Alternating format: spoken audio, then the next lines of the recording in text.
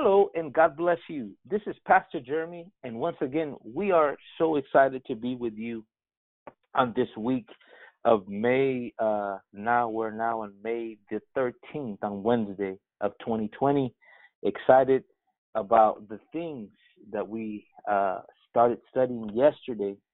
And I know, just trust me, I know that we're going to be talking about some very interesting things, but not just interesting, that are needed to know. And I think it's so important that we come with a tender heart and a ready ear to hear. We're so happy to have our listeners tuning in from wherever you are at, whatever part of the country or the world that you're at. Thank you for joining us today. I know that you will be blessed today.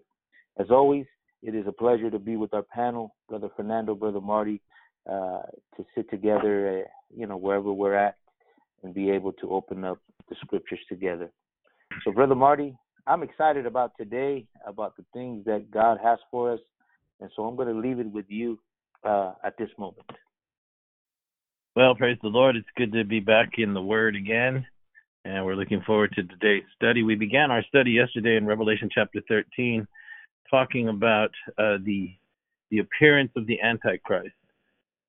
John the Apostle was given the revelation from the Lord, and he was told that as humanity would progress and near the end of human history, that it would begin to emerge as a global society, as a society that would be longing to be unified and to be made one, and to be made one whole humanity with no nation states, no borders, just a collective brought together by, as John explains it, the influence of the dragon, the satanic being that was known as Lucifer from days gone by. And in that study, we also began to look at the other thing, which is the appearance in Revelation 13:5 of the one that we call the Antichrist. And that led us to look and to ask the question, has there ever truly been an Antichrist? Has there ever been someone like that is more unique and different than all the global leaders that we've had throughout history? We've talked about Pharaoh, we talked about Nebuchadnezzar, we talked about Alexander the Great, we talked about the Caesars, and all of these were the heads of a global empire of their day, but only one we found in our studies yesterday can be considered to be a foreshadow of the Antichrist. And the Bible tells us that God does everything in the beginning, and in the beginning, reveals what shall be in the end. What's in the Word and where we study and reveal to us what happens in the beginning shall be a greater fulfillment in the end. And so in our search yesterday, we came to see, as far as we can tell to this point, that only 3 people throughout Scripture's history literally have been possessed, if you will, as global leaders, or possessed by the devil, if you as we looked at it, that we can find so far. And the other leaders were influenced by satanic power, but when we looked at 3 particular individuals, we saw the pattern. One was Judas at the Passover, when Jesus dipped the bread in the dish and then gave a piece of it to Judas. The Bible tells us that Satan entered into him, and then he went out and betrayed the Lord, which led to his trial, his crucifixion, and ultimately his resurrection, of course, thank God. But he was the betrayer, and the Bible says specifically of him that the devil entered into him.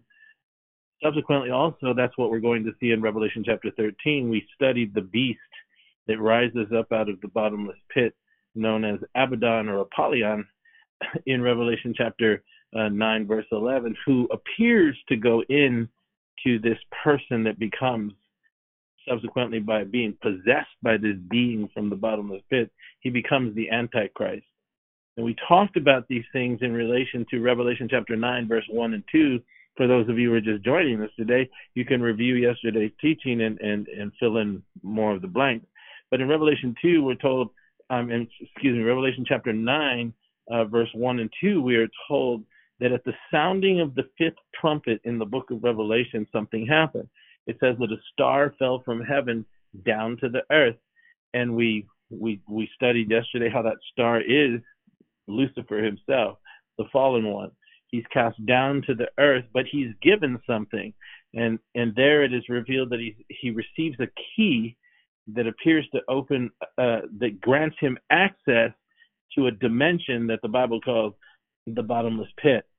And then Revelation chapter 9, from that point on, begins to reveal these creatures that come up out of the pit, known as the locusts, that are dressed for battle, like horses are dressed for battle, but they have faces of men and they're given crowns of gold. And then it says, after them rises one who is the king over them. That's that ancient spirit we were talking about. His name is Abaddon, or in the Greek, John says, Apollyon. And he goes to make war with the saints. He goes and possesses the Antichrist. That's that thing we were talking about yesterday, where the Bible seems to indicate from Revelation 13, verse 1 through 4, that a beast system, a global police state, if you will, and a global political making body, and a global ecumenical spiritual system evolves and becomes the framework, or the kingdom, if you will, that Revelation 13:5 says that the Antichrist will rule over, along with the false prophet, which we'll get into probably tomorrow or the next day as we conclude the week. We're going to talk about the false prophet who aids him in coming to power, and aids his power by unifying, taking the world to that last and final step, which is the merging of the collective with the satanic. And we'll talk more about that tomorrow. But so that led us to look at the other one. We talked about the three, Judas, we talked about the Antichrist, but there was one in the beginning. And that took us over to Genesis chapter 10, which is where we're going to be at today. And we're going to talk a little bit about what happened and how this person, this mystery person, is very difficult to find information about him, even when you dig into the old manuscripts. But as you begin by the Spirit of the Lord to really pursue these things, God begins to open up understanding as we search the ancient peoples of the days of the past, and in their histories, in their legends, in their lores, but also in their writings, and the earliest writings really being the writings of the Sumerians. And they wrote things like the Epic of Gilgamesh. It's the oldest known language in the world, and we don't have time to get into an archaeological class, but really you begin to piece these things together, and a picture begins to emerge as to what the earth or the planet was like just after the flood, and who emerged out of that population of humanity was the one that we called Nimrod. And that is where we began to discuss yesterday how that he, in the beginning, is the foreshadow of the great Antichrist that's not too many days ahead of us. And so we want to review just a little bit, and then we'll get into where we're going to talk about today, because today we're going to talk about something that Nimrod and the people that he led of his day attempted to do, and that was to build a tower. We call it the Tower of Babel. And there's some incredible things that are revealed there by the Lord, which will open up to us in our time exactly why we see happening what we see happening today, which is a desire to return back to those days of old when the world was one language, one speech, and one technologically advanced society. So in that, Nimrod comes on the scene, and in Genesis chapter 10, verse 8 and 9, it begins with this. It says, "And Cush begat Nimrod, and he began to be a mighty one in the earth. He was a mighty hunter before the Lord. Therefore it is said, even as Nimrod, the mighty hunter before the Lord. And the beginning of his kingdom was Babel, and Erech, and Akkad, and Calneh in the land of Shinar." So here we have a list and attention drawn to this one we call Nimrod. His name is very insightful. Remember, as we talked about yesterday, he is in the lineage of one of the three sons of Noah. And his three sons were Shem, Ham, and Japheth. Ham was the son that Noah cursed. He cursed his son. That would be Canaan. And Canaan would give birth or father Cush, and Cush would father Nimrod. So, or I should say, Cush would father Canaan, and the sons of Cush were Seba, Havilah, Sabta, Rama, and so forth and so on. And Cush begat Nimrod. That's what it says. Now listen, what's revealed to us in these scriptures and what we need to really pay attention to, again, as I reemphasize, is that the Bible reveals to us that God destroyed the world that then was. And there were particular reasons why he destroyed it. It was an egregious time. And in Genesis chapter 6, we are told, and even Jesus tells us, our Lord Jesus reminds us, you need to pay attention to as it was in the days of Noah and in the days of Lot. Because just as it was in those days, it shall be again just before the return of the Son of Man. And so that is why we look at these things and why we study them. And they are necessary components to opening up our understanding for the days and the times in which we're living. And so with that in mind, we study in Genesis chapter 6, where we're told that something very dark and demonic took place. If you will, the sons of God, the Ben Elohim, left their estate or their habitation or their dominion or the dimensional abode of their existence, having looked upon the daughters of men that then were in Genesis 6, and they took them for themselves. And those daughters became their wives, and they bore genetically altered humans. They bore what the Bible calls the Nephilim. They were a half angelic sort of class, half female flesh type being, a hybrid. And what they produced, which is very interesting, I was reading one of the scholars and he pointed out, which I found interesting, and it's true, none of them produced daughters. They just produced men. But they became known as the giants of old, the men of renown, the mighty men of old. They became so aggressive and so wicked and so evil that it necessitated God destroying the world that then was. Involved in that whole culture and society, what the Egyptians call Zep Tepi, or the first time, the ancient history of the planet before the flood, was an incredible movement of wickedness and evil. Jude even quotes the book of Enoch in Jude, where he mentions that even then, during that time, the Lord gave the prophet Enoch the vision of the ultimate conclusion of all things, and that would be the Lord coming with 10,000s of his saints. But nonetheless, it became so incredibly crazy in those days that God had to destroy the planet. And out of that came only Noah, his sons' wives, and his wife, 8 in total. But again, I'm talking to you about Nimrod. Ham, one of Noah's sons, and really all of them, remember, and what most people forget, is that they lived during that time. They were part of the generation that witnessed the rise of the Nephilim, the breaking in of the wicked angels that left their first estate. They saw and witnessed the development of the planet Earth into an incredibly wicked place as a result of the constraints of God's desire for mankind being completely broken, and it necessitated the destruction of it. Well, in that, so much knowledge came over on the other side of the flood with Noah and his family. But the knowledge became corrupted through the line of Ham. And what I mean by that is that Ham took the darker parts of the information of his experience on the other side of the flood and revealed it to his genealogy. And this led to a series of sons and people being born. And the Bible immediately draws our attention to one particular individual. He is a foreshadow of what we will know as the Antichrist in our time. His name is Nimrod. As we talked about yesterday, his name means rebellion. He was named Rebellion, or Valiant One who is rebellious. It's very interesting because God draws our attention to him in 3 little verses, and he wants us to understand something about him. And he does that by the way that Moses wrote. Remember, Moses wrote the first 5 books of the Bible.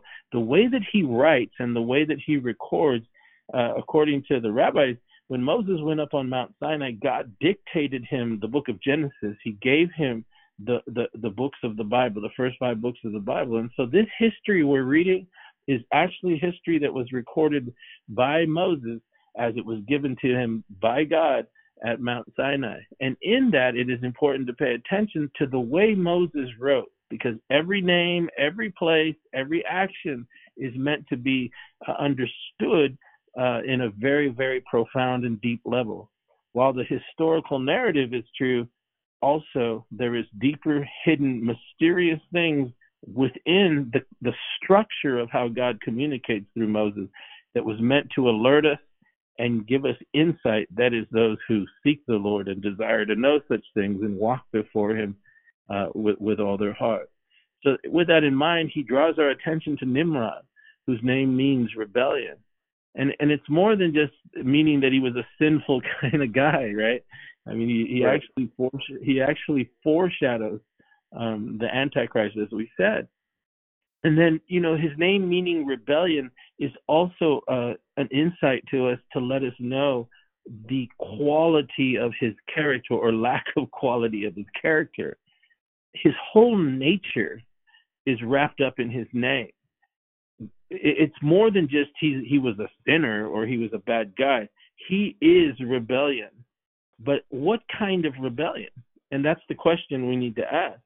And that's what the Bible goes on to reveal, because it says his name was rebellion, and then it says he began to be a mighty one in the earth. And we talked about that yesterday. The word began is very insightful in the Hebrew, because it literally means in his rebellion he began, or he initiated something. And the word began in the Hebrew literally means to open a wedge, or to bore open a hole, to profane, to desecrate, or to pollute oneself. And it has the idea, as you break down the word even further, it has a ritualistic component to it, a sexual component to it. There was something that he did, and what he attempted to do seemed to be tied up in a ritual of some sort. And we don't need to dig into that just to protect our mind, but but he was attempting to open a hole, or open a wedge, if you will, and he did this by incredibly dark knowledge through ritual and perversion, which literally resulted in him becoming polluted. His body itself became polluted. So it says Nimrod began to be, and the word be means to come into existence. And so what God was revealing about Nimrod was he became the very personification of rebellion. How that occurred was he sought to open a hole wherein it caused him to become defiled, polluted, and desecrated. His very being became desecrated through a ritual of some sort of dark knowledge and information that also included, some of the most perverse things as it relates to this deep, dark, occult thing that he did. And it seems to be indicating that he succeeded. He succeeded with such an intensity that a dimension of sorts was opened, and it seems to indicate in the Hebrew words there that that's what produced his existence. He was born into something else, and the Bible calls it a mighty one. A mighty one in the earth. And the word mighty one is the word Gibor in the Hebrew, and which also is where we get the word mighty, which is where we get the word Nephilim, or in the field in the Hebrew. You can read that in Genesis 6, verse 1 through 4. It's the same language. And so what it seems to be implying here, and what God is revealing through Moses, was on the other side of the flood, this information of the dark arts, if you will, came through Ham, down through his sons, and it came to Nimrod. He's the first one that seems to have really picked up the mantle and was moved, of course we know by influences of Satan, to begin to enter into the place that was before the flood. And we see that the devil began immediately to try and corrupt humanity. He succeeded through Nimrod, who appears to have opened a dimension that caused himself to become desecrated and come into existence as a completely different being. He became a mighty one. He became a Nephilim. He became a Gibor. And so the Marty, yes. I just wanted to say the word literally there, began, means to break your word, or to break covenant, to literally go against God's order and God's laws. natural laws. So it's in essence the very thing that the angels did in Genesis chapter 6 that he sought to do and reproduce. So he literally left this desire to leave his own estate of just a purely human, and he began to a transformation took place where he began to be a mighty one. So this is a rebellion that was taking place in his life. All right, it's a rebellion that really stems from Lucifer himself, the very same spirit that moved in Lucifer to rebel, that ultimately moved in Nimrod to rebel and break covenant with God. That's what he was doing. Yes, and that is wrapped up in that word. And the covenant that it's referring to there is what is known as the Noahic covenant, or the Noahide laws, right? The laws that were given and applied when Noah came out of the ark, and that were given to the whole of humanity. It wasn't the revealed covenant yet of Sinai, but it was what they call the Noahide covenant. There was a certain set of rules that God gave, and it's that covenant which he rebelled against. Now, you bring out a good point there, because understand it from the position of a material being, a human being. What he was attempting to do was not only leave his own estate, but it was more than that. Because what happened was that the door was shut.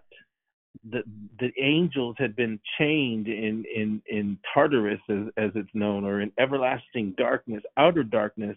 Everlasting chains of darkness is what Jude called them, who left their first estate. The original 200 that Enoch speaks of in the first writings of Enoch. Now, we don't have his book, but we can go back to the Dead Sea Scrolls and recent discoveries that translate the first few chapters of the book of Enoch, and use it as a source, a historical source, or in some sense, at least an apocryphal source, so we can gain some information. But the fact that Jude quoted from Enoch legitimizes the book, at least the part that he quoted. And in those passages there, Enoch revealed that it was a contingent, almost like an elite force of principality and powers. The angels that left their estate were a compilation of about 200 of them, he says, and they broke through. But when the judgment came, we're told that they were chained in everlasting darkness. They were kept in a particular dimension. And this is what Nimrod was attempting to do. He wasn't just attempting to leave his estate. He was actually trying to reopen the Stargate, if you will, the portal, the dimension which they were now in. He was trying to get them to be freed and come in to the earth again so soon after God just and it's true because when people think of the Tower of Babel, as it's classically preached, they think that it's man's attempts to get to heaven, right? But it's really more of an invitation or of a summoning of mankind for these evil spirits, right? These spirits of old, ancient spirits. So that's what the Tower of Babel was all about. When you really get down to it and really study it, which is where we're headed, right? So listen, he succeeded. He actually succeeded, and probably it blows my mind the level of darkness that we see here motivating this human being. It's also interesting because the same thing, right? What happens, like we were saying here, the words that are used here, began to be, means that he transformed. He literally suffered a wound or a piercing that wounded him to where as it relates to his own spirit or soul, however you want to describe it, a death took place, a death of soul, a darkness that flooded the mind and the unregenerate spirit to a level that some sort of infiltration occurred. He succeeded in what he did, and in essence, a resurrection occurred. But but it was a merging of an ancient spirit, and he comes into existence. He becomes a hybrid. He literally changes. That's what That's what it says. What's interesting is that the devil always has tried to inhabit humanity, always. And that's why when you go back to the garden, we understand it better, right? What happened when Eve ate the fruit or whatever that thing was and gave to her husband? Their eyes were open. The enemy himself at that moment took possession of their bodies, and in essence became the caretaker of the very genetic pool of humanity, because no other human being had been born yet, but it corrupted the seed of men through Adam. And so he inhabits the children of disobedience, just like the Apostle Paul revealed to us in Ephesians chapter 2, right? He's the prince of the power of the air, the spirit that now works in the children of disobedience. That's the spirit working through them. But this is a even next level type thing where the actual vessel becomes overtaken by the ancient spirit that he summoned. By whatever rituals he was doing, he succeeded. It's incredible. And the Bible goes on in verse 9 to say that he becomes a mighty hunter before the Lord. This harkens to what John reveals in Revelation 13:5 of the Antichrist that will arise. He does the same thing, because the words mighty hunter before the Lord, they literally mean to blaspheme or to boast or to act proudly against God. That's what began to happen. His personality became such that he was a blasphemer and a boaster in the face of God. That's what that means, a mighty hunter before the Lord. We are told in Revelation 13, verse 5, 6 and 7, that the same thing, and 8 is going to be the same thing that the Antichrist does. As soon as he's given a mouth, as soon as he becomes that Antichrist, which limits human history to 42 months. You go back and listen to our teaching yesterday, Revelation 13:5. This is why it's very profound when you read Revelation 13, verse 3 and 4, where it indicates that worship, ritualistic worship, takes place that produces the mouth of Revelation 13:5. It's the same thing that happened here. The connection is incredible. But this brings us to Genesis, right? Genesis chapter 11, and we'll go as much as we can today in this, because it's an incredible thing that God begins to reveal. Nimrod, from this point on, he begins to lead a contingent away from the territory that appears to have been the kind of location when Noah came out of the ark. It rests on the Mount of Ararat, and there's three groups. Remember, there's Shem, Ham, and Japheth, right? These genealogies begin to take shape and take form, flowing through the genealogies. Nimrod takes his contingent with him. He takes the group of the genealogies that flowed through his father Cush, who came from Ham, of course, and they set off, the Bible tells us. And that's where it brings us to our story today, Genesis chapter 11. It says this in Genesis 11, verse 1. It says, "Now the whole earth was of one language and of one speech. And it came to pass, as they journeyed from the east, that they found a plain in the land of Shinar, and there they dwelt." So the first thing we begin to see is Nimrod begins to lead a contingent of the planet. That form that flowed through his genealogy that came from Ham, they begin to set off and separate themselves from the east, which was the location where the ark had come to rest. And that people group there, they're still unified. Men haven't really scattered yet because God hasn't come down and made it so. But this particular bunch, this tribe led by Nimrod, sets off, it says. And the first thing that's revealed to us is very interesting, because it says that they were of one language and they were of one speech. And so this reveals something interesting to us for the archaeologists out there, right? I mean, what God is revealing here is one language. Language is what we speak, what you hear audibly, right? So they're all speaking the same language. Everybody understands everybody. but they were also of one speech, which when you get into the root words there, it's talking about the alphabet by which they wrote was the same. They had one common script, if you will, one common book. How they communicated was in reading and writing.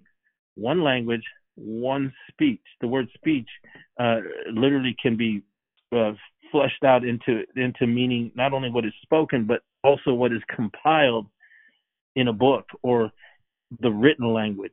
So not only was the speaking language, but the written language was one. And that's very important.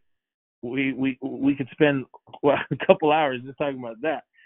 But it was an original language. It was an original alphabet, if you will. It was a written language and a spoken language, and it was a unified language.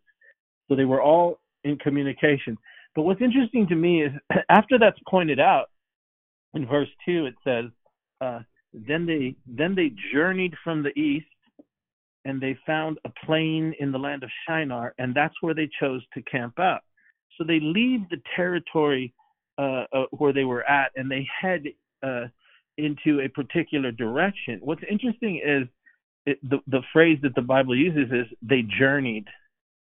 They began to travel, and they're being led by Nimrod now, and he takes them. And the word journey in there, it indicates that they were looking for something. They were on a journey looking for something. They didn't just decide to just split up and go on a vacation. Remember, Nimrod is now changed. He's completely changed. He has been completely taken over. He has practically died, the Bible says, and became something else. He came into existence as a hybrid. He was changed. He was a Gibor, a Nephil. He was a mighty Nephilim. There was an altering of the very essence of his being. He became a container of an ancient spirit that was driving him, and then he takes this cursed line of people and he begins to lead them on a journey. And the Bible uses this term that they found a plain. The word found is very, very insightful to us because it reveals to us that they were looking for something in particular. They began to be led by Nimrod in a direction in order to find something. That's what this word literally means. Mm-hmm. It comes from the Hebrew. It comes from the Hebrew matzah. So they were on a journey looking for something, and they were looking for a particular something, because the word literally means to find, to secure, and to acquire something.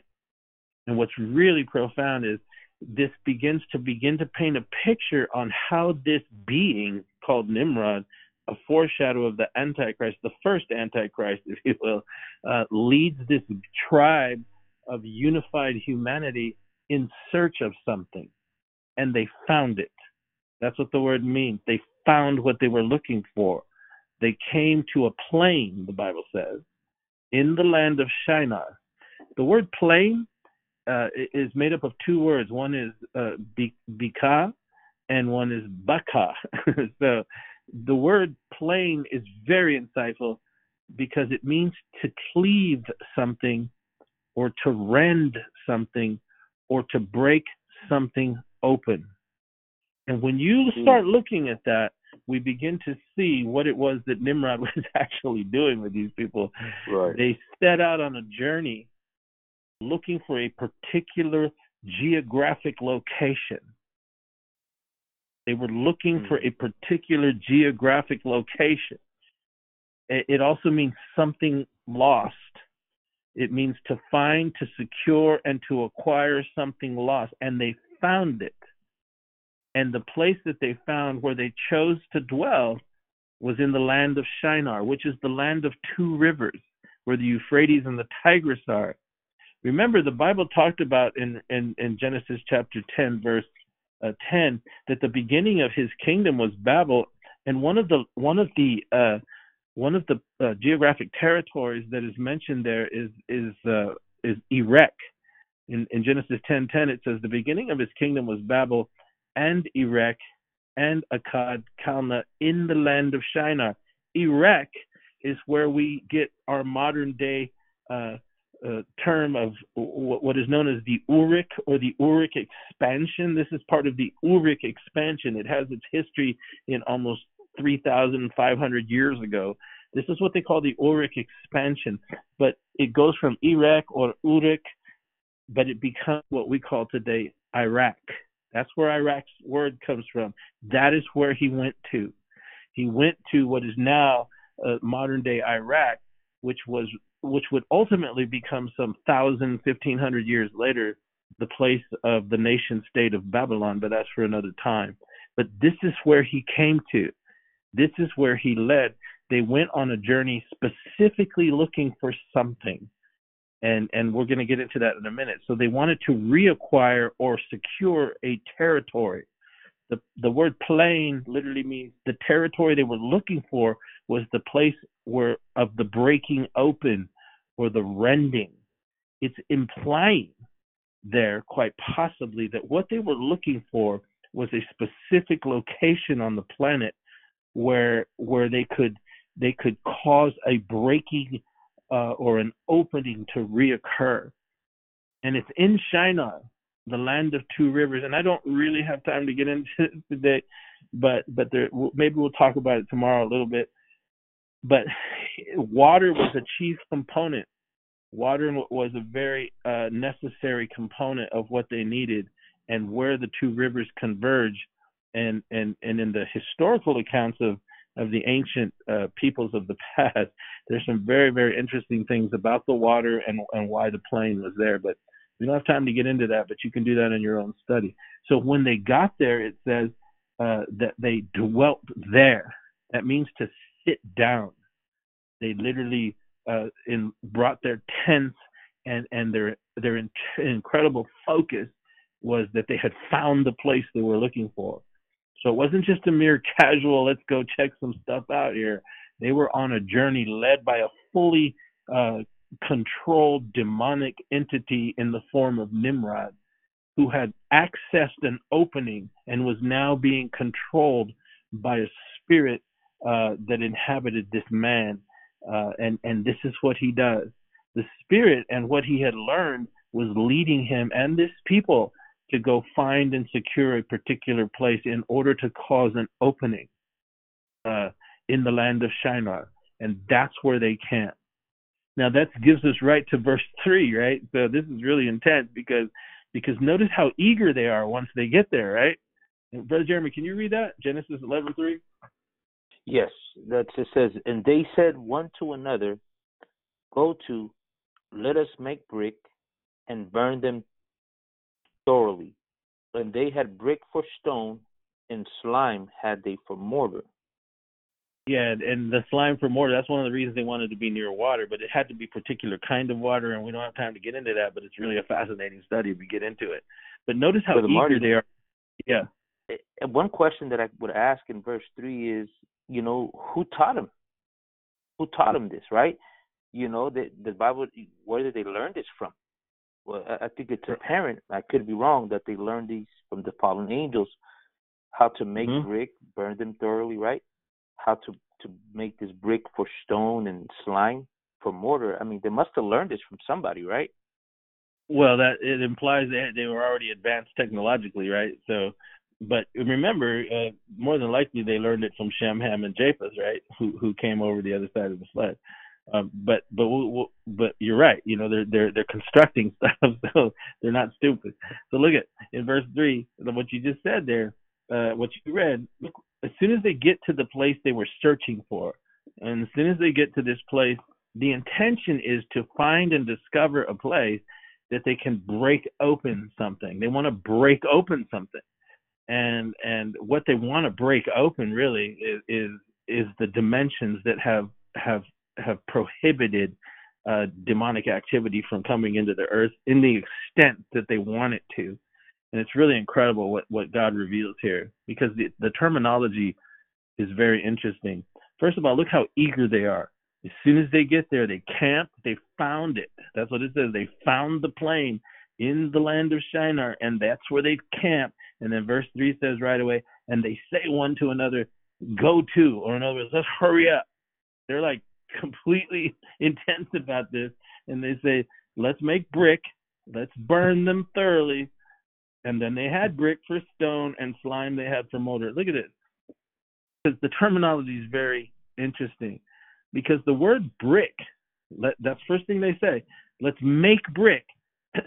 It's a particular kind of brick. So we're going to learn here what they were doing. They weren't just like making clay bricks just to make bricks. The word is very, very interesting. It's the word in the Hebrew ebenah. Ebenah, I-B-E-N-A-H, ebenah.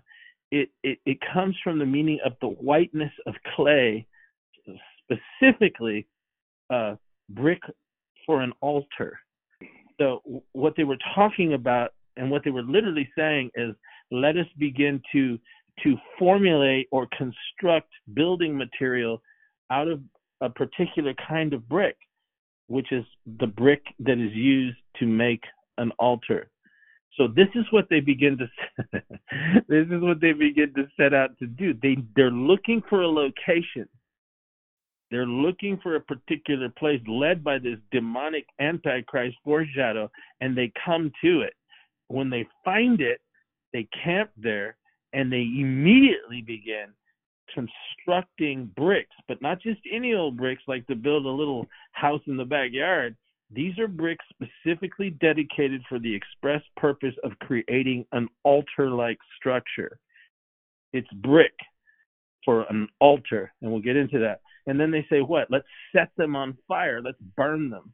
Let's burn the brick. And they did that for a particular reason. Burn them thoroughly, which is so interesting because the word thoroughly that's used there by Moses is seraph or seraphim, where we get that word in the Hebrew seraphim, which means the angels of fire, right? So they're literally saying we're going to burn them. It's almost like a ritual thing that they were doing. They're dedicating these particular bricks. They're hardening them, of course. All this is a chemical reaction and stuff. But they want to thoroughly make these of the most solid sort they can. It's intention there. There's an intent in the beginning process of this tower they're getting ready to build, to create a structure that is dedicated. In other words, what they're saying, when we get done with this tower, the very bricks that we've used to build this tower, the entire structure is an altar. The entire structure, not just a tiny little altar you throw a but the whole thing. It is because check this out, because we see the same principle in the modern day. Think of it in the terms of you need an antenna, right, to draw a signal down. You need, if you're outside with your little radio, right, you put the antenna up and you like try to tune in the frequency, so you need the bigger the antenna, the stronger the signal, right? And so think of it that way. The technology they were developing here was of the sort that we want to create this structure, but every single component of it will become the largest lightning attractor, if you will, or signal attractor. They wanted to create a technology that could literally be, every component of it is specifically designed to tear open a hole in the fabric of time and space. That sounds crazy, man. That's what they were doing, though. So they have. Am I just the only one laughing here? Okay. So but they wanted. Well, it's in the Bible, right? It's there. It's exactly what. Yeah, it's what it's explaining. It's just you never hear Marty, this. Yeah, go ahead. That's what I was trying. That's what I was trying to say. That there had to be an influence, like for them to begin to build in that manner. You know what I'm saying? Well, there was, but that's what we're talking about. See, that's what we're talking about, because we started out talking about with Nimrod, right? He opened something that caused him to become inhabited and changed. Right. So in essence, he's carrying this dark knowledge with him. It's not even him anymore. You know what I'm saying? It's not him anymore. he's complete. This is fascinating stuff, but I mean, it reveals so much, and we ain't got time to get into all of it, but his very right and left hemispheres, man, they became inhabited. His soul was inhabited. He was no longer a human. He was Antichrist, if you will. He was Nimrod. He is a God man at this point, and he's invested with knowledge. That is why Moses points out to us in Genesis 11:1, where we started reading, they were of one speech of one language and one speech. He's trying to tell us something. Not only are they just talking, but they have compiled writing systems already in play.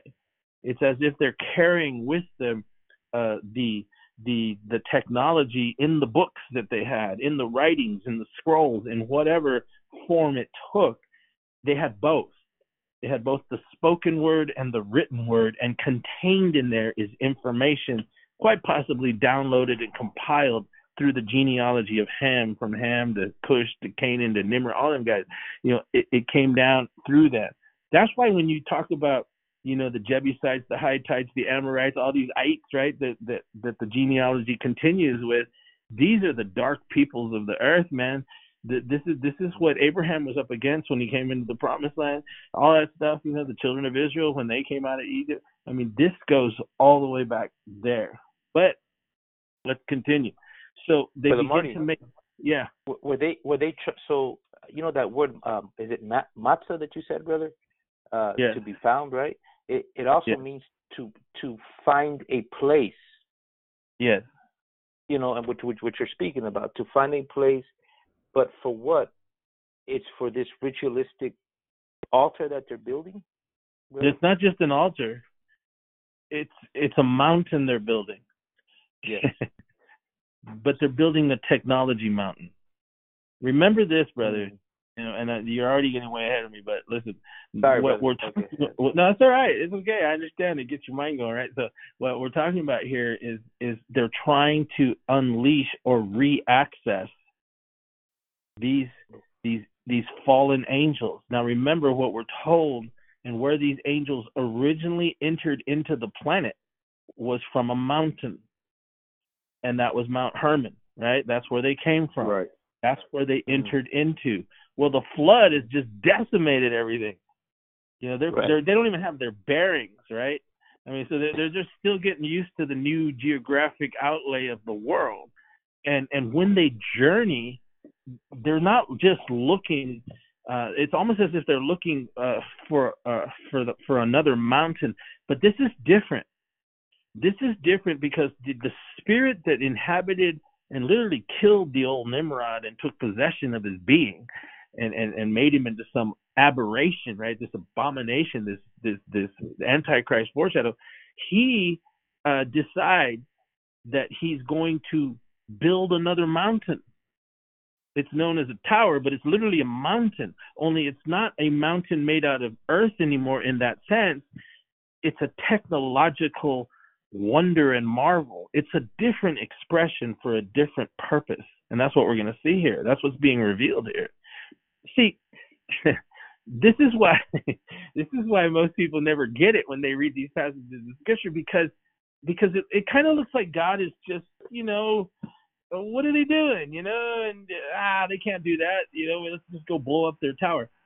No, this got the attention. Are you listening? This got the attention of God. God himself. Right. I mean, this is way more than a bunch of people just building a skyscraper, right? I mean, it's more than that. It's more than that. This was so intense what they were attempting to do that it got God's attention. And he said, wait a minute, we'll get to that in a second, but he says, hey, we got to go down and check this out. I mean, this is bad. So Nimrod bad, okay? Right. So he's the kind of brick, right? It says that they're doing. It says, let's make brick and let's burn them thoroughly. It's an altar. The entire structure was an altar. And I'll give you some examples because later, right, when he scatters and the people go throughout the world, is it any wonder that you go over to Machu Picchu, right, up in the Andes. I mean, that whole structure there. Or you go over to Cusco in Peru, you'll see these megalithic structures, or Chichen Itza, right, or what the Mayans built, or the Aztecs built throughout Mesoamerica, or go into the pyramids of Egypt, and you begin to see these structures emerge hundreds of years later after these guys, but they went throughout the whole world and began to do the same thing. The difference is they didn't have Nimrod with them. They didn't have access. God confounded not only their spoken language, but their written language. And so that's why you see like this advanced technology right off the other side of the flood. And then all of a sudden, when you go back into the archaeological digs, as they do, and they begin to dig up these really, what's the right word? Not very sophisticated communication systems, and very elementary and rudimentary expressions of technology to start with, these pottery things, and it's not the same. And that's why they get so freaked out about the pyramids and places like that, because they go, how did they build them? They're not supposed to be able to build like that. Well, they built them before, and they fell, right, and they got scattered, and the technology got squashed for the benefit of preventing this thing. But it's always been the quest of humanity and the demonic and the satanic to come together because of their fallen father and their fallen nature, which is Adam. But see, why we're talking about this is because the book of Revelation says that's where we're headed. We're already there. I'm way ahead of myself now, but I mean, we're there. We have returned to a spoken language that's unified and a written language called ones and zeros, if you will. All right, let's keep going. So listen. So they say, let's burn the brick thoroughly, because we're going to create the biggest mountain altar you've ever seen. We're going to build our own Mount Hermon. Now listen. Right. He says, let us make brick and burn them thoroughly. And so it says, and so they do that, right? And now they have the brick. Listen what they say. And they had brick for stone. Very interesting here. So they make the individual bricks, but it says the brick for stone. And the word stone is twofold. It's the word eben, which means to build, and banah. This is intense. Now pay attention. Because what the brick was going to be dedicated for was to build. But the word eben also means, listen to this, you'll like this one, stones of fire. That's what they're calling them. And stones of destruction. So this reveals two things to us. Stones of fire harkens, for those of you that are students of the Bible, you can go read it in Ezekiel 28. It is the same thing that God said that Satan walked up and down in when he was Lucifer, the stones of fire, the mysterious stones of fire, right? And I'm not going to get into that rabbit trail right now. But it also means stone of destruction. So we want brick to build the stones of fire, and we're also intending to build with this brick as to make them stones of destruction. So it begins to reveal to us the intent and purpose of their construction had within it a component of destroying. They wanted to be an aggressive, more than just human fighting force. They're indicating that this thing they're constructing is like the Death Star, man. I mean, they're creating this thing with the intent purposes of having a rallying point and some sort of incredibly advanced thing that they think in their deluded Nimrod-led minds that it's going to actually result in an incredible ability to destroy any attempt by the God who flooded the earth before from actually being able to do it again. So, Wow. Yeah. And the word brick for stone, it means eben, and it also means banah. So there's another intent revealed there in that this construction of this tower was intended to create this destructive Death Star thing, if you will, this death mountain, this death tower for military purposes. But also banah is a root which means to obtain children and to restore the exiles by building a house. All of that's in this. So in essence, they want to produce offspring, not just like men and women having babies. They're actually trying to return back to the time of the Nephilim. That's what's happening here. And Nimrod's leading them to do this, the gods merging with men. That's what they're attempting to do. And to restore the exiles. That's what it means. You go study it out. The Bana is to restore what exiles? The angelic hosts that have been exiled from the planet for the gross sin that they committed pre-flood. They're trying to obtain children by them again. They wanted to do it again. These guys are nuts. I mean, absolutely nuts. Yes. So, right? So what do they say? So they have all the components now, and they attempt, like I was saying, they're attempting to build a mountain. They're trying to replace Mount Hermon or create another one, only a much more sophisticated one in their thinking. They're trying to build a technology mountain, if you will. So they say, "Let us build." First, they're real intense, right? The first thing they do in verse 3 is once they get to the plain, they discover the place. They looked for a particular place. Now, I don't have time to get into all this, but you start doing studies about these megalithic temples that have been built all over the planet, you'll find something very unique. They all run across the 30th parallel. If you know longitude and latitude when it comes to global map systems. And the very forces that God put to govern the world, what they call them ley lines, the magnetic poles, all these things. When you get to the 30th parallel, you'll find that every single major structure of an occult nature, you can draw the 30th parallel line around the globe and you'll find it, whether it's Easter Island, the pyramids of Giza, the temples in Mesoamerica, they all connect on the very same parallel line where this original tower was built in the plains of Shinar. That's for another day. That's Bible 102. All right, so listen. So listen to this. So they go right away, right? They start off when they get there and they say, let's go make our substance we need. And then they go, now let's build. In verse 4, they say, let us build. And the word bana, again, the word build means bana. It means to build, or it also means to rebuild or to obtain children. And one of the meanings, like we were just talking about, is to establish a place for exiles. And we asked the question, what exiles are you talking about? And what children are you trying to make? Why do you got to build a tower to have children? You know, they're talking about redoing what happened with the Nephilim, and they want to bring back the Watchers, as they're called, right? They want to bring back the heavenly host that fell, the fallen ones. That's what they're attempting to do. And they say, let us build a city, which is very interesting because that's the Hebrew word ayir, or IYR, which means this thing, when they complete it, is going to be a guarded place. That's what the word ayir means. The guarded place by watch, to be awakened.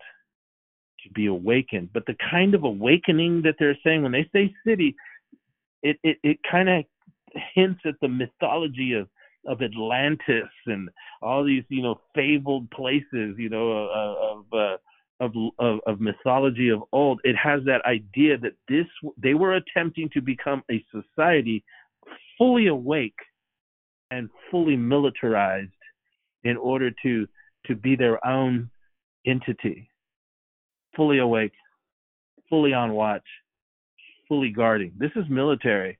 This is aggressive, and it's against someone. It's against God.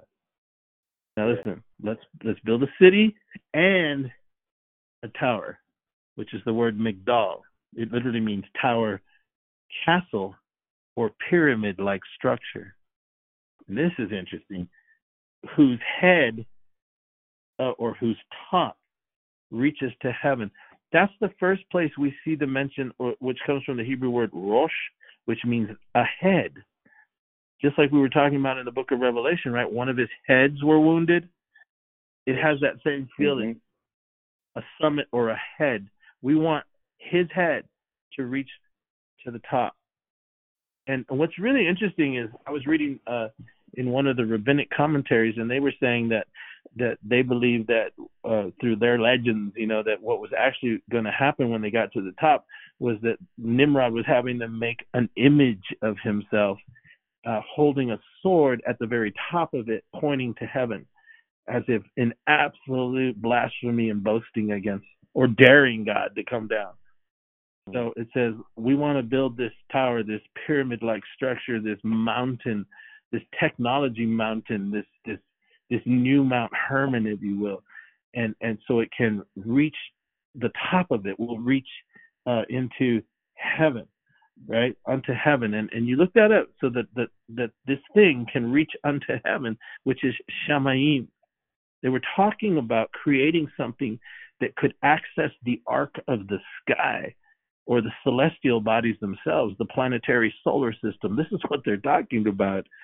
And even into heaven itself, the abode of God. These are the characteristics of Lucifer, man. I will ascend above the heights of the clouds, right? Into the sides of the congregation of the north. I will be like the Most High God. This is what they're attempting to do just on this side of the flood already. And they're doing it in an incredible aggressive nature. And they're doing it at a high order of technology. This is what people don't realize. The old world that then was, they were so far advanced beyond us. The reason that we think that we're so all that is because we've evolved from a point of being not as educated as we are now, but it wasn't always that way. When God came down and confounded their ability to communicate and to write, because that's apparently what he seemed to do, and it brought it back down to a very rudimentary level, and it's taken thousands of years now. Oh my God, this would make a good movie. It's taken thousands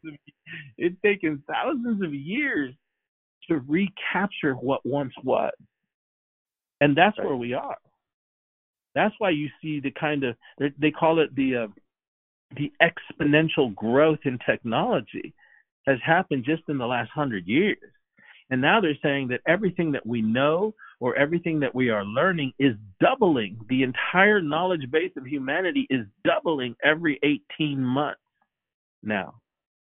And anyway, so this is the kind of technology we're talking about here.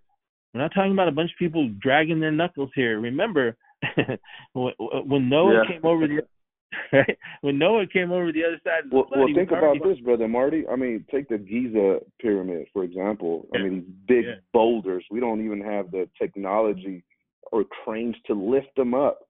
And there's in our day. Cuts are in our day. And the listener has to pay attention to this. Where did this technology come from? The Bible says there's nothing new under the sun. The cuts are so precise. So precise, they put nothing in between the boulders. You could literally slide a credit card clean through those cuts. We don't have the technology for it. So where did that technology come from? I'm glad you brought that up, because just go into the plains of Giza, Google or YouTube it, and look at some good archaeology there. And when they take you into the Queen's Chamber, or they take you into the King's Chamber, or they take you down the great hall passages of the interior part of the pyramids, what Brother Fernando is saying is absolutely right. They have granite blocks in there that weigh over 120 tons, hundreds of them, so precisely fit together, and at the same time creating interior passageways with no mortar. I mean, it's just insane, right? And they cannot. And not only that, brother, as we know, the famous archaeologist Dr. Robert Bauval, several years back, 2 or 3 decades ago, discovered that the very plains of Giza and the 3 pyramids of Giza are precisely aligned to the 3 stars that are in the belt of Orion. So not only is it a technological wonder, it is also perfectly aligned with the constellation of Orion, his belt, in the sky. So they mirrored on the earth what was in the sky in the pyramids of Giza. But not only that, it doesn't actually perfectly align unless you reverse time all the way back to the year 10,500 BC, and it perfectly aligns. So, like you said, what is going on here? What is being seen here? This is a technology of a sort that our species forgot. When God came down and messed this whole thing up for them, it wasn't just because he didn't want them to be architects or builders or have babies or be a city. This was so dangerous what they were doing as to literally threaten humanity itself and thereby the plan of God to bring the Messiah who would ultimately deal with that old dragon, which he's going to do in the not too distant future. They built this technological wonder, this new Mount Hermon in the plains of Shinar, which is where what we call Iraq. And there's a whole story behind that, man. I hope the Lord allows us to go there in the next few weeks or something, because you will see out of this will come where we get Babylon or the mother of harlots, and what was also comprised quite possibly in these things that gave birth to this mother of harlots, and what she is, who she is. One of her characteristics in some of the interesting history I've read is that she is a transgender or androgynous goddess, as they used to say in the Sumerian culture, whose chief component was taking men and turning them into women and women into men. But that's for another day. But it's all of this is going on here. And I want to say this to you, that why do we think we're seeing these kinds of things flourishing in our time? Why are we witnessing these kinds of things beginning to come back in full force? And isn't it interesting that when we invaded the Gulf, when we went over there to fight Saddam Hussein, right? We went right to the same ancient place where the original Tower of Babel was, all these years later. And you've seen what's come out of there. You've seen the death, the destruction, the rise of ISIS, the destabilizing of the entire world. Couple that with transitions in power around the Western civilization, nation states of the world, and what has emerged now, well into the 21st century, is a blurring of the lines of all sorts, not just militarily and politically, but also spiritually, and the conventional norms of sexuality, male, female. All of this stuff has transitioned into where we are today in just a matter of the last 25 years, when we determined we were going to go to that ancient land. And God only knows what we've opened up in the incredible violence that's been being inflicted upon that region of the world. Moving right along. Right? So they say, let us build this. Go ahead.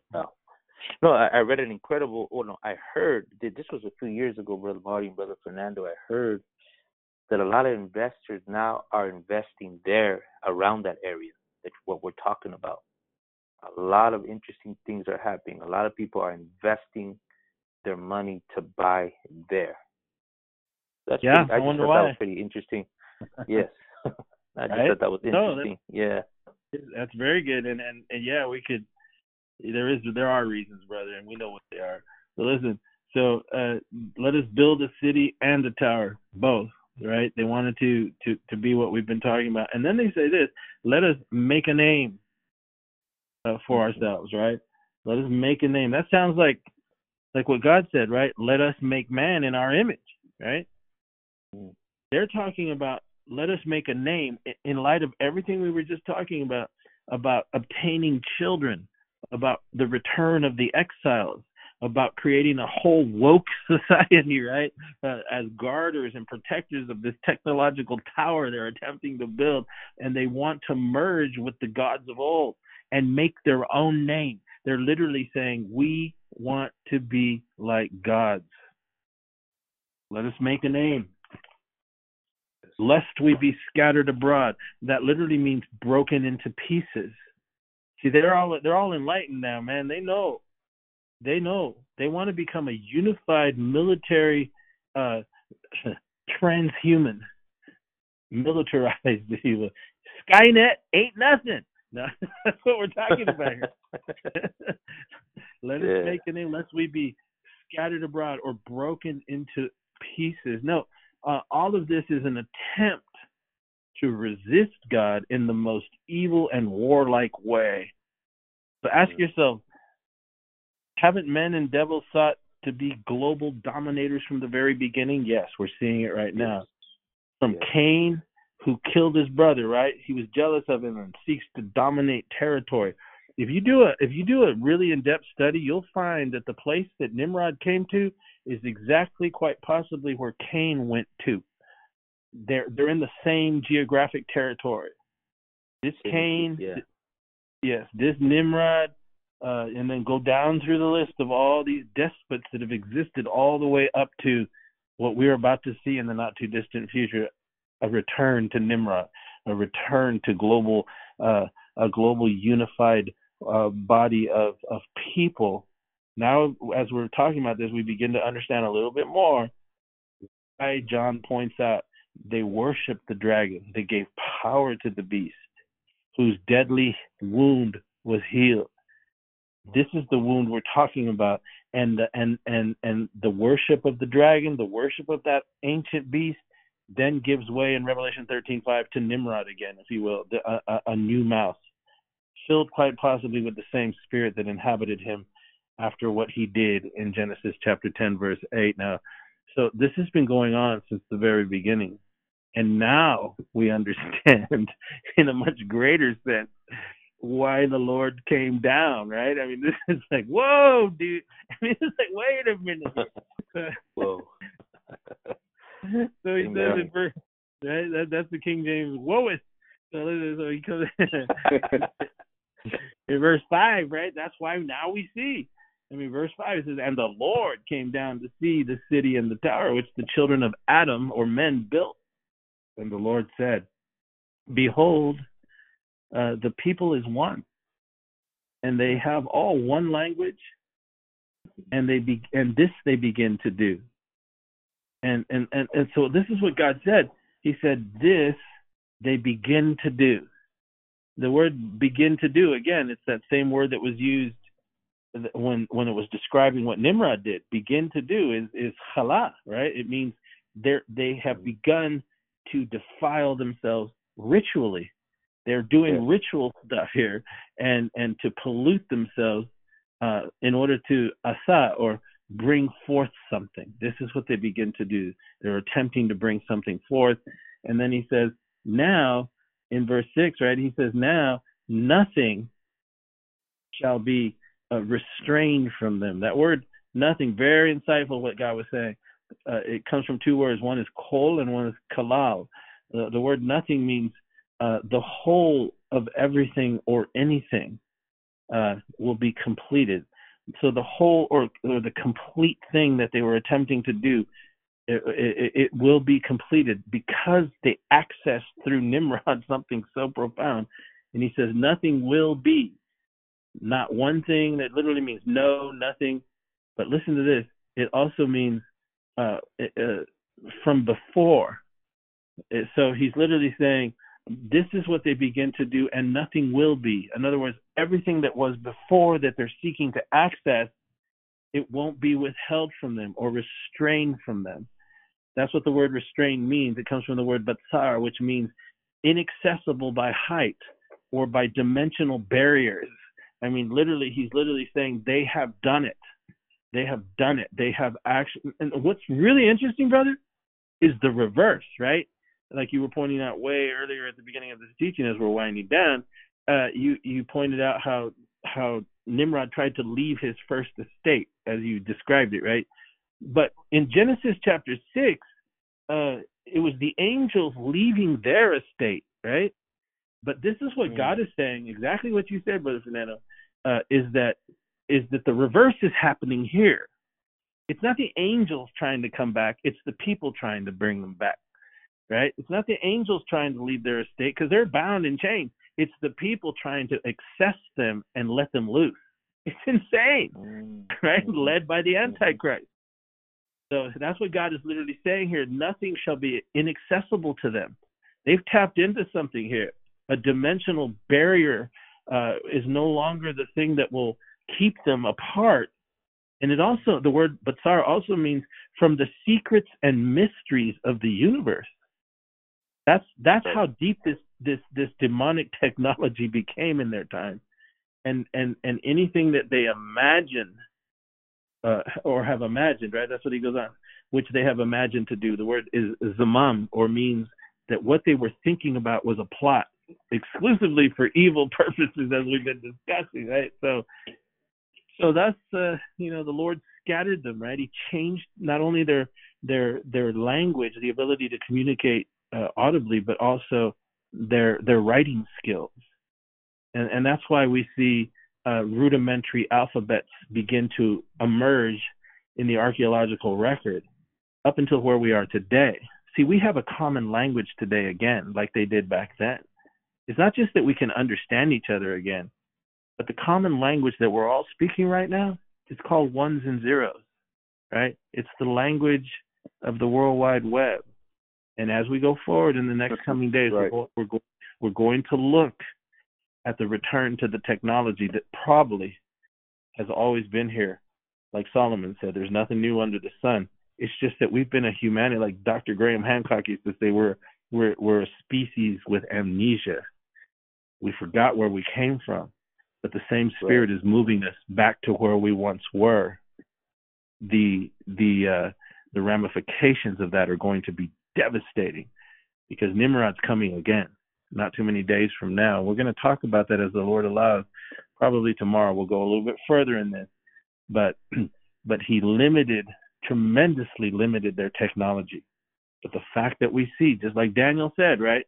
He was told by the angel Gabriel, when things begin to be moving as fast as lightning to and fro, and education is vastly increased, he says, you'll know that the end has arrived.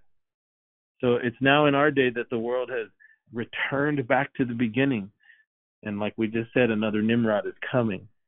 A false prophet is coming. We're going to look into him. The secrets will begin to reemerge, and they will succeed where Nimrod failed. But Jesus will come down, just like the Lord came down, right? He declares the end from the beginning. The Lord came down. Only Jesus is coming down with 10,000s of his saints. That's what Enoch said, right? That's what Jude quoted Enoch saying. He's coming to execute judgment upon all the ungodly and the wicked. Jesus is coming. Only this time he's going to save his people. And once and for all, like we read yesterday, he's going to destroy the beast. He's going to destroy his body, the false prophet, and he's going to bind that old devil for 1,000 years, the Bible says, and then the end shall come. Can you say amen? Amen. Amen. Amen. Amen. So today's message is, and the Lord came down to see. He's coming again. Are you ready? Amen. Praise the Lord. Any closing thoughts, brother? Yeah, the evidence is all around us, right? There's evidence of this technology all over the world. Sometimes I wonder what we speak about this. Christians are afraid to speak about these things, but this is what the Bible is declaring unto us. This was the first global attempt by a man to unify the world, and it was not allowed because it wasn't time. It wasn't the time where this would take place. Now, we know in the book of Revelations, we see that God will allow this attempt to take place, and it will Lucifer will deceive through the man of sin most of the world. So it is happening before our very own eyes, and whether you want to realize it or not, there is a Luciferian agenda taking place at high places. Yeah. Now, whether the people are aware of these things that are being influenced by the enemy or not, that's a whole different story. But we do know and we see the evidence of what's taking place right now, that it is exactly what took place in the days of Nimrod following the flood. So yes, Incredible. This is taking place in our days. Do we have eyes to see? We spoke about the one language, the one mind. What connects us all together today? We all hold this little device called the iPhone or the smartphone, right, in our hands that connects the whole world. Mm-hmm. So that's the language. You know, this is the technology, the new technology that we're seeing. So there's many more things that we're going to bring forth concerning this subject, and as the Lord allows. And this is not for you to be afraid. This is just to prepare you. And we should already have been aware that these things were coming. Yeah. So I thank God that he did not leave us alone, but he left his Holy Spirit in his word to guide us into all truth. And I just want to, again, challenge the listener. Hear this again. We're only quoting what the Bible is saying and what the Hebrew is saying, the root words. So I pray that this has blessed you, and continue to be a student of the Word of God, and He will reveal the truth to you. Amen. Amen. We pray that you've been blessed today, and you've been challenged to search these things. As we've been saying, whether you believe it or not, I tell you what, those trying to access these portals, they know what they're doing. They know exactly what they're trying to access. So I think it's important that we know what the Bible says, and what Brother Marty, Brother Fernando, what we're trying to bring out is through the Word of God, that what's going to happen at the end, there's been attempts before, and we see clear examples here in the Word of God, man trying to access that world. But I pray that you've been blessed, and I pray that you join us tomorrow. This is exciting. This is it's interesting, but it's exciting. And what's coming out of all of this is to draw us closer to God and to seek for His return soon. Amen. So may God bless you. May God keep you, and keep looking up.